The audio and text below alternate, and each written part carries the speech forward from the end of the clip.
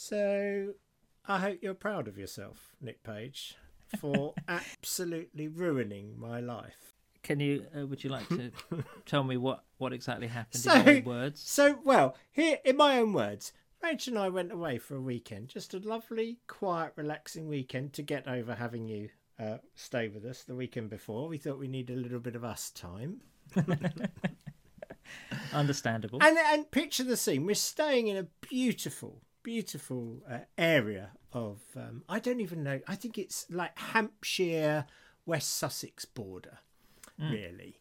And it's near East Meon. And we're discovering lovely new places where we've never walked, forests and, old Winchester Hill and beautiful butterflies and wildlife, blah, blah, blah, blah, blah. We're sitting down, we're having a lovely pub meal, stone-baked pizzas, and there is one of your classic churches, and I mean specifically one of your classic churches. Looks like a Carcassonne church, as I call them, for board lovers everywhere. And Rachel goes, "Oh, that looks like a nice church. Shall we go in?" I'm by a river, I'm having a pint, and a pizza. She wants to go in a church. This is you, Nick Page. This is on you. We never used to go travelling around. So sure enough, we went in and we admired the architecture and the blocked up windows and the blooming font.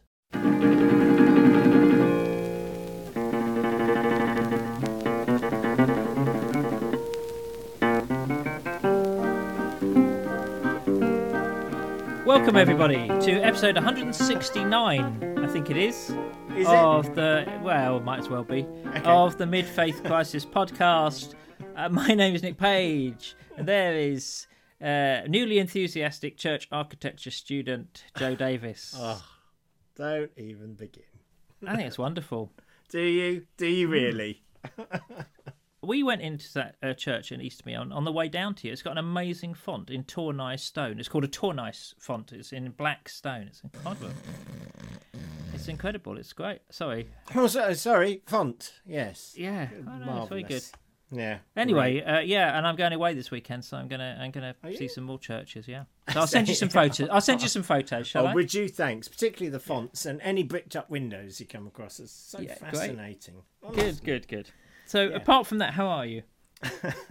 I'm all right. I had a lovely weekend away with a few notable exceptions, but it's great. It's really good. And big day. Went to the cinema for the first time for 18 months, is it? Yeah. Wow. Yeah, watched a film called Free Guy with Ryan Reynolds. Have you heard about that? Yes, I've heard a little bit. Very, very funny. I mean, if you just want light, frothy nonsense, it did that extremely well. Yeah, that was really good. So, and then back into an incredibly busy week and an incredibly busy week next week. Looking forward to seeing my lovely children this weekend. Lovely. And you, my friend? Well, I also watched a film, finally watched an art house film that I've been waiting to see. Did it have Ryan Reynolds in it? No, it didn't have Ryan Reynolds in it. It was Godzilla vs. Kong. That was great. I've been waiting quite a long while to see that. That art house classic. Yeah. It's like John Wick, only with 180-foot monsters doing it. It's very good. So, I thoroughly enjoyed it. Great. And as I said, we're about to go away, weekend away, which should be nice. Actually, to be honest, all this sudden burst of, relaxation and entertainment, it's quite exhausting. It's taking its toll on you.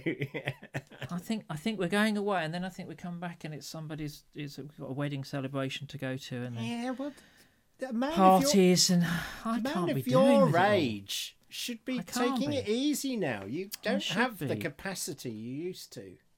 Well, I don't. Actually, I am quite annoyed at how tired I get now. No, yeah. I was fixing the decking out on the back, and when we first moved here, however many years ago, I built all that decking in like a week. Yeah. Impressive.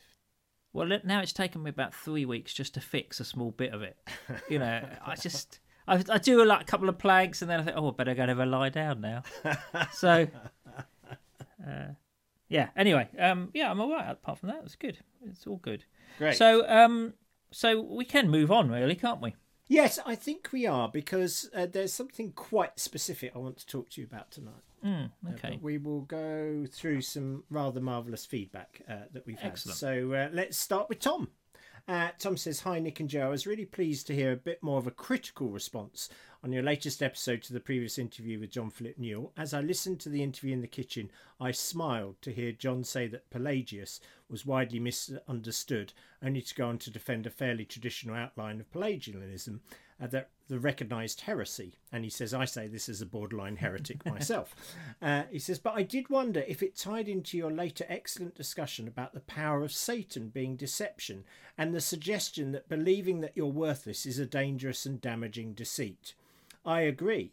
But does it not also work the other way? Can we end up believing a lie that what is deepest within us, the divine spark, the words of the Gnostics, is unaffected by sin, and that if we only look inside ourselves a bit deeper, we'll find salvation, whatever that means, without really needing God or Jesus, that the answer lies within? I think there are many examples where this thinking has landed people in very confused places, worshipping the divine spark within other humans, for instance. I know you chaps like Raw, well, I do, so I won't go there, but I suspect a Plotinus would thoroughly approve. Take care both, and thanks for piling so much food for thought into each episode." So what do you think about that? That if you go too far the other way and you're worshipping the divine in people, then you've made too little of sin. Well, I think I'm not really an expert on Neoplatonism, but Plotinus is the sort of founder of that, and I think he talked about sort of the one, this sort of almost like a life force or power, the logos. You know, it's a very impersonal being, kind of idea behind everything. It's sort of like, I think he linked it with beauty or perfection. Anyway.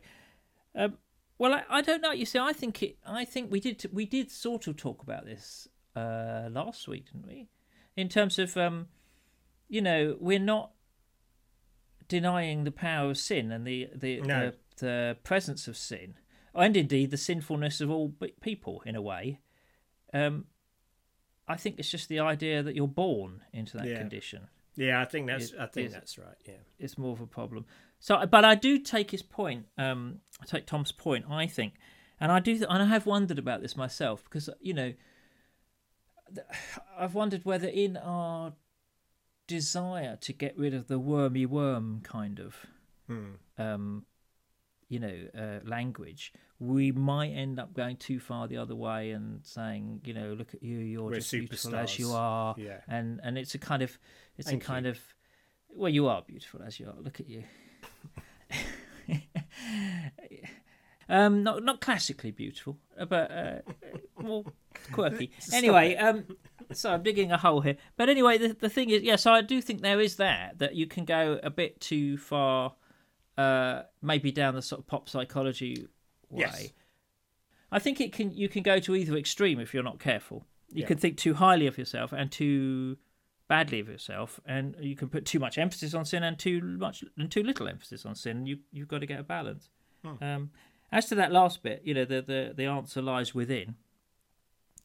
Well, I think partly sometimes it does. You have that voice. But I think the answer lies all over. The answers to this kind of thing lie all over the place. The answers lie within and without, and shake it all about. Exactly.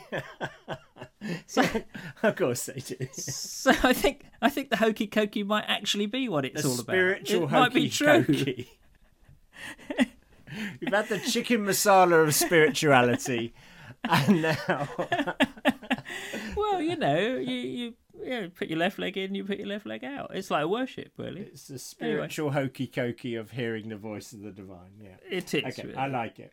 Okay, so moving on to Lisa. She says, "Hi Joe and Nick, wondered if I might add something to that which was raised in last week's podcast when you were talking about seeing God in people, and specifically seeing God in those that have committed crimes and are serving prison sentences."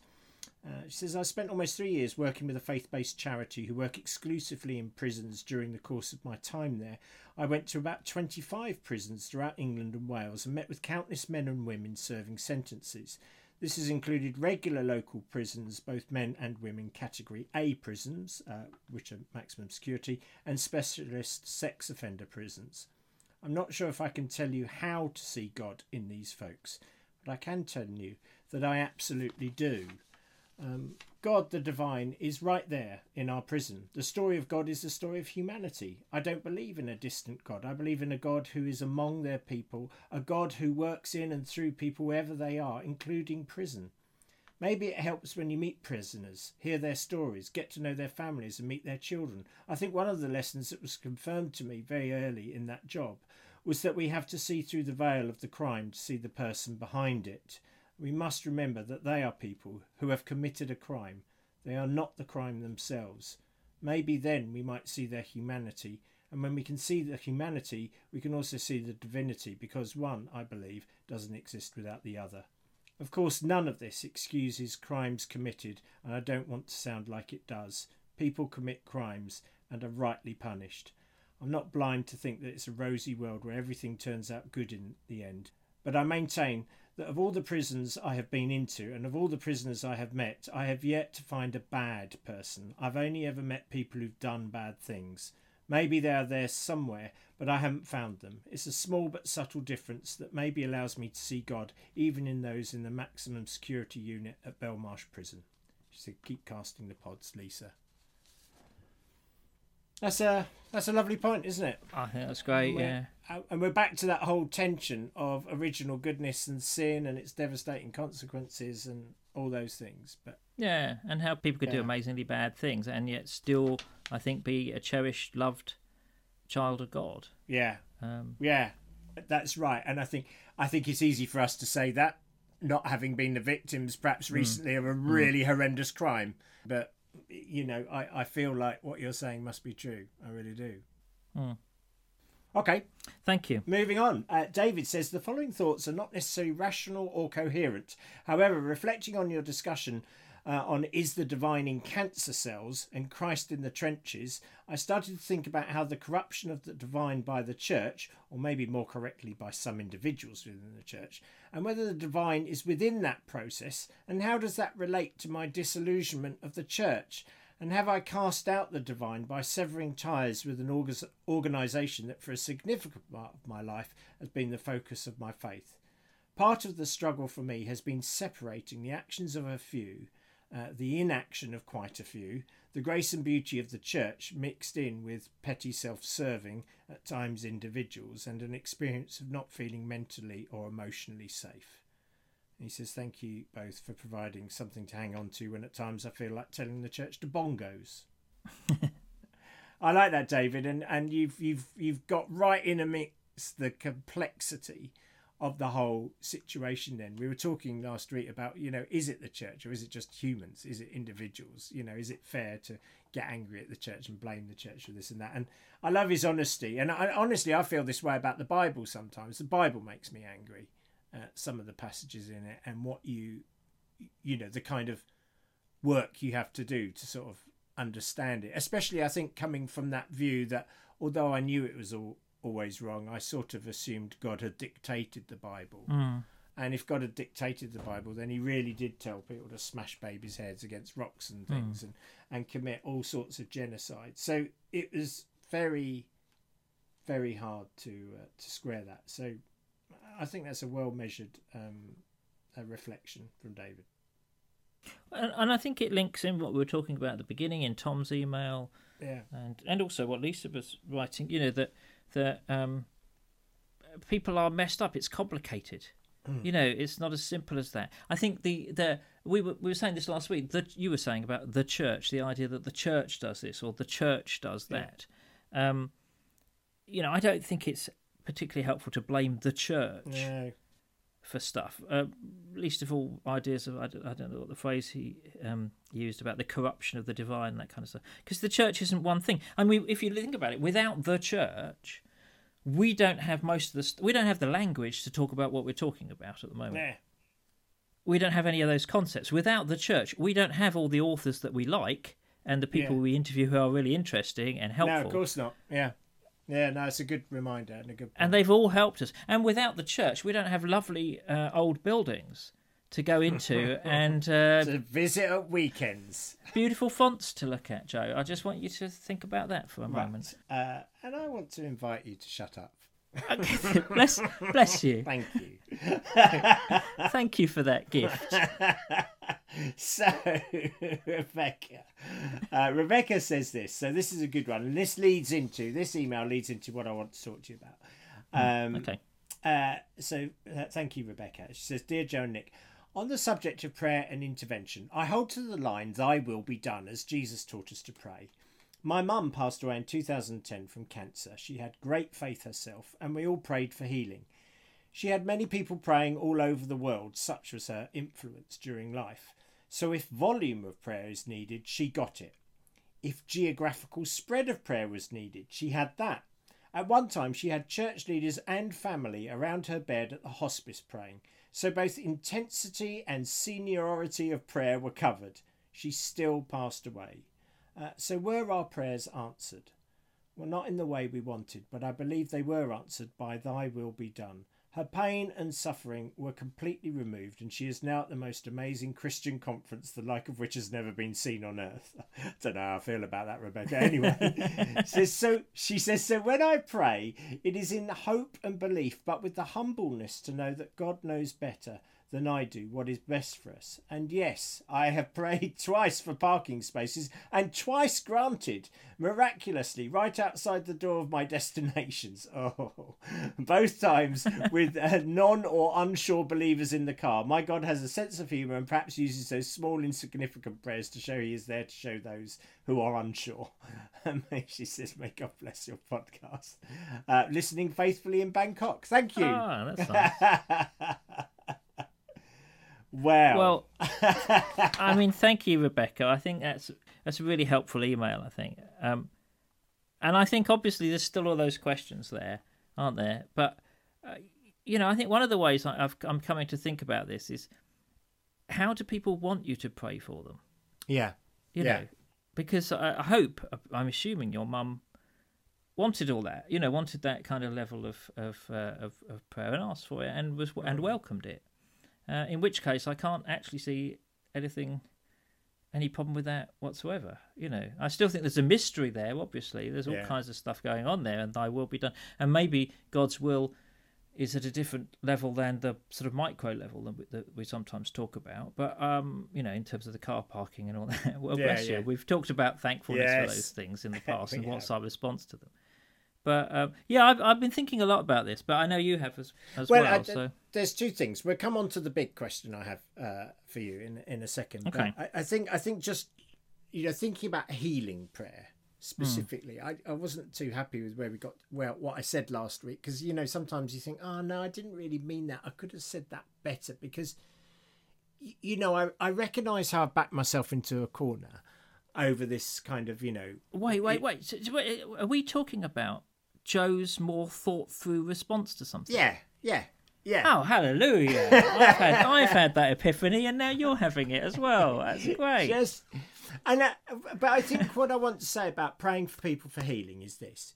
For me, I do believe there are so many dimensions of reality. I mean, like the top scientists in the world, if they were to be honest, would say they don't understand how the universe works. They've got some really good and interesting theories, and I think because they are incredibly intelligent, they work hard and they're diligent and they test those theories, they've got a good idea of how some stuff works, but they don't know how everything works. They don't know, for example, if every atom in the universe is connected and how it's connected.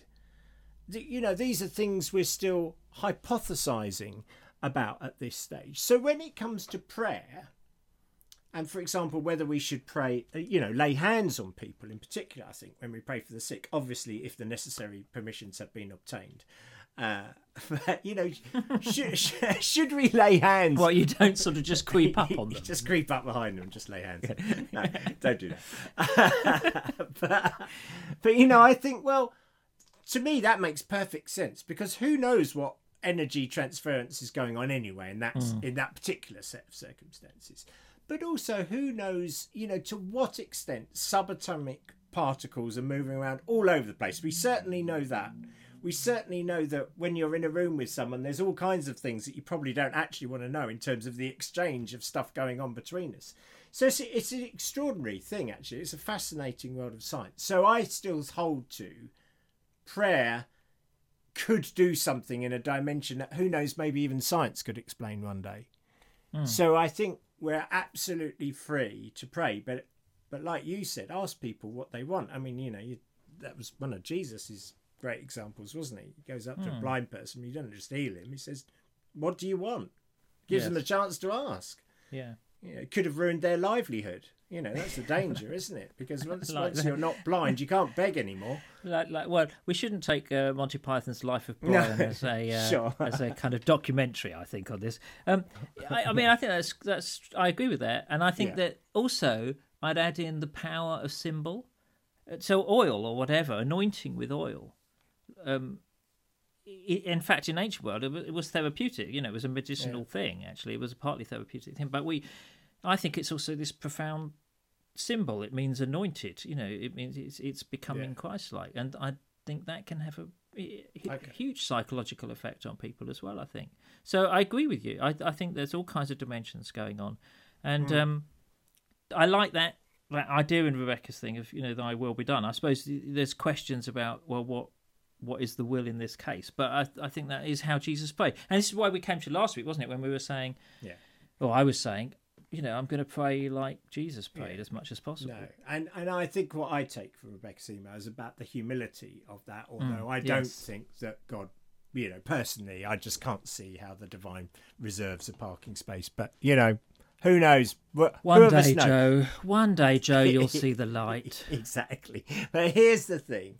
Here's what I really want to talk about this week. It is about Afghanistan. It's about praying for Afghanistan. One of the things when I was a pastor that used to really annoy me was if there was some massive world event going on or something that everyone was talking about and thinking about or troubled by, we would still do, part 25 of our journey through Genesis. There's no way we were going to stop what we had planned to talk about to pick up on some important news item or anything because we were lazy. Because nothing is more important than the preaching rota. Nothing is more important than the preaching or the preacher, frankly. Yes. So I feel similar about this podcast now because I think this is the elephant in the room at the moment for me. Afghanistan and how to pray. Firstly, I'm really noticing within me a real deep desire to pray, which I really do. Do you think you're becoming a Christian? I don't know. I may be. Shall I do an article? What should I do, Nick, if I want to give my life? Read this pamphlet and sign a direct debit. No, listen. I really do want to pray, but of course, you've backed yourself into a corner and opened yourself to the accusations of hypocrite. If you make the statement, well, I don't know that I really believe in an interventionist God. Well, why on earth are you praying for Afghanistan? And how do you pray for Afghanistan? Because the truth is, I don't really think that if I was to lead one of the one of the prayer meetings like I used to, and I used to lead these prayer meetings, and we'd have to pray for these massive world events, and I think most people didn't do what I did, which is sit down and be thinking, is this actually making a difference? I mean, will the Taliban or ISIS not attack if we in this room pray a certain prayer? Is that how it works? Is that how God works? Is that the whole thing? So if that's the case, then all of us better get into prayer meetings. And actually, as we've just started recording, we've just heard reports of an explosion at Kabul airport, which was completely expected, but it doesn't make it any less tragic and horrific. And, I've been seeing these interviews all week, trying to limit the news, which we've been talking about on that, but frightened people who are not welcome in their own country and, probably wouldn't be welcome in any other country. So they're homeless and they're distraught and they're fearing for their lives because they think they're going to be killed. So not running away from that reality, I want to pray for them. And I suppose this breaks down into several fragment parts, really, which is, why do I want to pray? Why do I feel that so strongly? And then what do I pray, knowing what I believe about the divine and how things set up? And and then perhaps let's just deal with those. How do we move forward? So that's it. And you are going to answer those questions, Nick Page. So the first question was, why do I want to pray? Why is it so instinctive to cry out when you see these terrible things happening in the world, to cry out to God specifically? I think because you care. I think it just comes down to that. It's because you care. You're empathetic.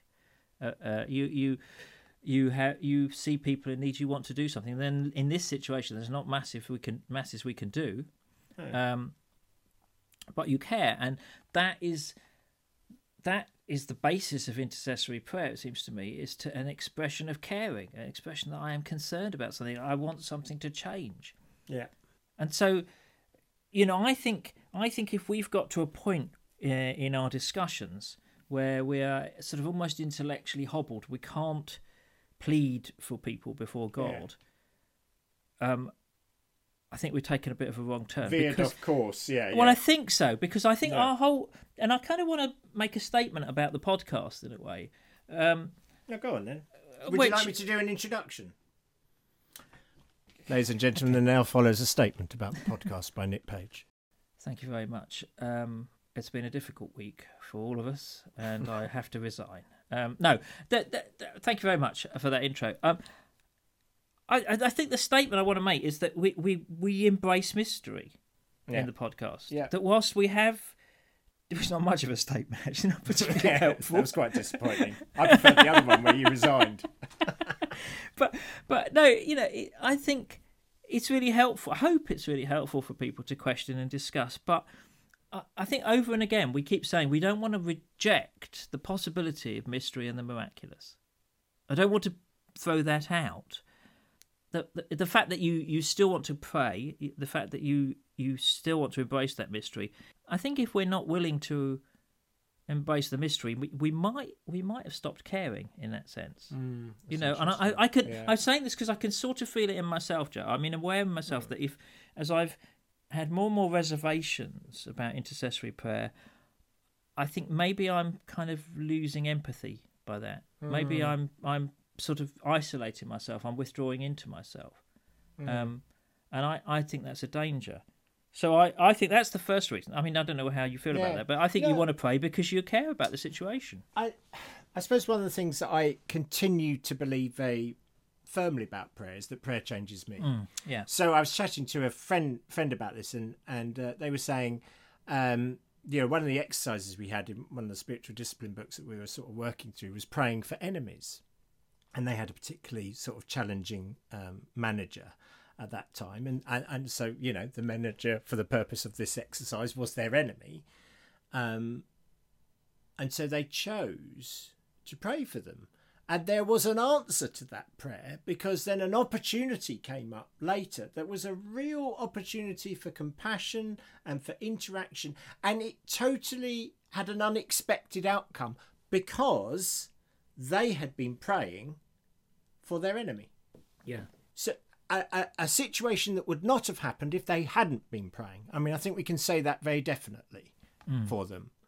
So there's a real clear instance of praying, it changing you and changing your attitude towards a situation, and then an opportunity that would never have normally been seen or comes up, and you behave differently, and there's something very good comes out of that. So I get how prayer changes me,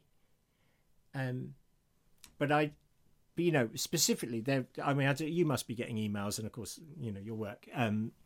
You must be getting emails from Christian agencies saying, "Please pray for Afghanistan. Please pray for Afghanistan." And I find myself, going, I will, I want to, but I don't know what to say. Right. I don't know what to say because I don't actually believe. I suppose I don't actually believe that the Taliban's hearts are going to be turned. I want to believe it, but I think it's. Well, I certainly, if faith is the key, my faith is that they probably won't, and maybe they might cause a bit less damage. But so I get that prayer changes me. I'm not sure how much it changes the situation, but regardless of whether it changes the situation, I want to pray for the situation to be changed. Yes. See what I mean? Well, I think Brother Andrew, who founded Open Doors, who I work for, as you know, some of my time, he said, be careful because you might be the answer to the prayer that you pray. Yeah. And to be fair to him, he spent his whole life bombing off into these incredibly dangerous places to go and speak to people. Yeah, so there you go. But he never changed the politics of a region. He never changed that. But I think he did have a profound effect on individuals that he met. I don't know. I think you have to find, amongst those requests for prayer, you have to find a prayer that resonates for you, that helps you. And some agencies' prayers you might not respond to, or some things you think, I can't really pray for that, but I can do this. I mean, you've often spoken, for example, of was it shielding prayers, or what are they called, circling prayers, and those kinds of things. Prayers. Yeah. So that would be something that you could pray. I often find myself praying for people to experience somehow the presence of God. Yeah. Yeah. And I don't know how that's going to be mediated in their life or in that situation. But I believe it's true. I mean, one of the challenges I have permanently on this for me, a good challenge, is that the persecuted Christians who have met in my life, all of them have said, please pray for us. That's what they want. They want me to pray for them. So it kind of comes back to Rebecca's, I think it was Rebecca, her email. How do these people want you to pray for them? What are they asking for? And can we do that? Can we do that on their behalf? Can we find the words that fit for us to pray for other people in that way? So I think my organisation Open Doors is asking people to pray. There's very little else we can do at the moment anyway, but I think that it's really important that we do pray, because I think it makes the situation real to us, and it keeps us connected with the possibility of a God who is present everywhere. Yeah, that I certainly believe. Yeah. I think that's where I'd go. Great. Well, thank you.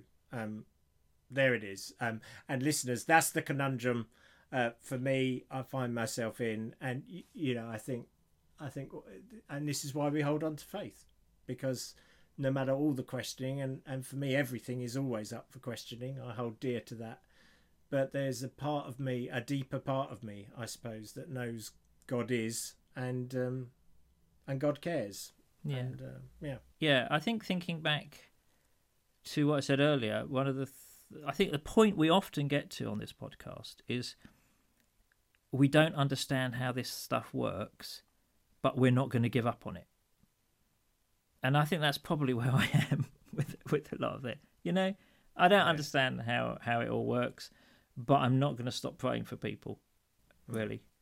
No. And somehow in praying for people, I still think maybe it changes us. Oh, it does. No, absolutely. In a way that is good and healthy. Yeah. No, absolutely. I think that's guaranteed. I think it absolutely changes us. I think that's not the issue in a way. The issue is, well, what else does it do? Does it?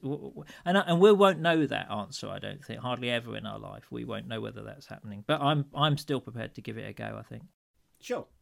So, if the listeners have still stayed with us this far, and I managed to make it through. Quite a second heavy podcast in a row. I didn't think it was heavy. It's meaty. Pretty gritty going, wasn't it? No, it's meaty chunks. It's solid. Yes. I think next week we should do a proper sermon with 3 points, all beginning with the same letter. Obviously. Yeah, we're building up to this. But if you have made it this far, then it would seem silly for us not to actually pray for Afghanistan, frankly. I agree. Having got that far and said all those things and say we want to and we're going to, then we shall. So we'll finish with this. Any final reflections? No, just to thank everyone for listening, and to thank everyone for their support of the podcast. And as Dave Tomlinson put it, hold your nerve. Yeah. Hang on in there. We don't understand how it works, but don't give up on it. We keep going. And my thanks to Christian Aid for issuing me with a prayer that I feel I could pray. Yeah. Oh, that's great. There you go. Yeah, grateful for them. And so, a prayer for Afghanistan. O God of mercy and of peace, we hold before you the peoples of Afghanistan. Be living bread to those who are hungry each day. Be healing and wholeness to those who have no access to healthcare amidst the ravages of pandemic. Be their true home to all who have been displaced. Be open arms of loving acceptance to those who fear because of their gender, ethnicity, religious or political views. Be peace to those engaged in armed conflict and those who live within its shadow. Turn our hearts and minds to your ways of just and gentle peace. Open our eyes to see you in all acts of compassionate care. Strengthen our hearts to step out in solidarity with your suffering people and hold us all in your unfailing love. We pray in the name of Jesus Christ, who emptied himself of all but love in order to bring life in all its fullness. Amen.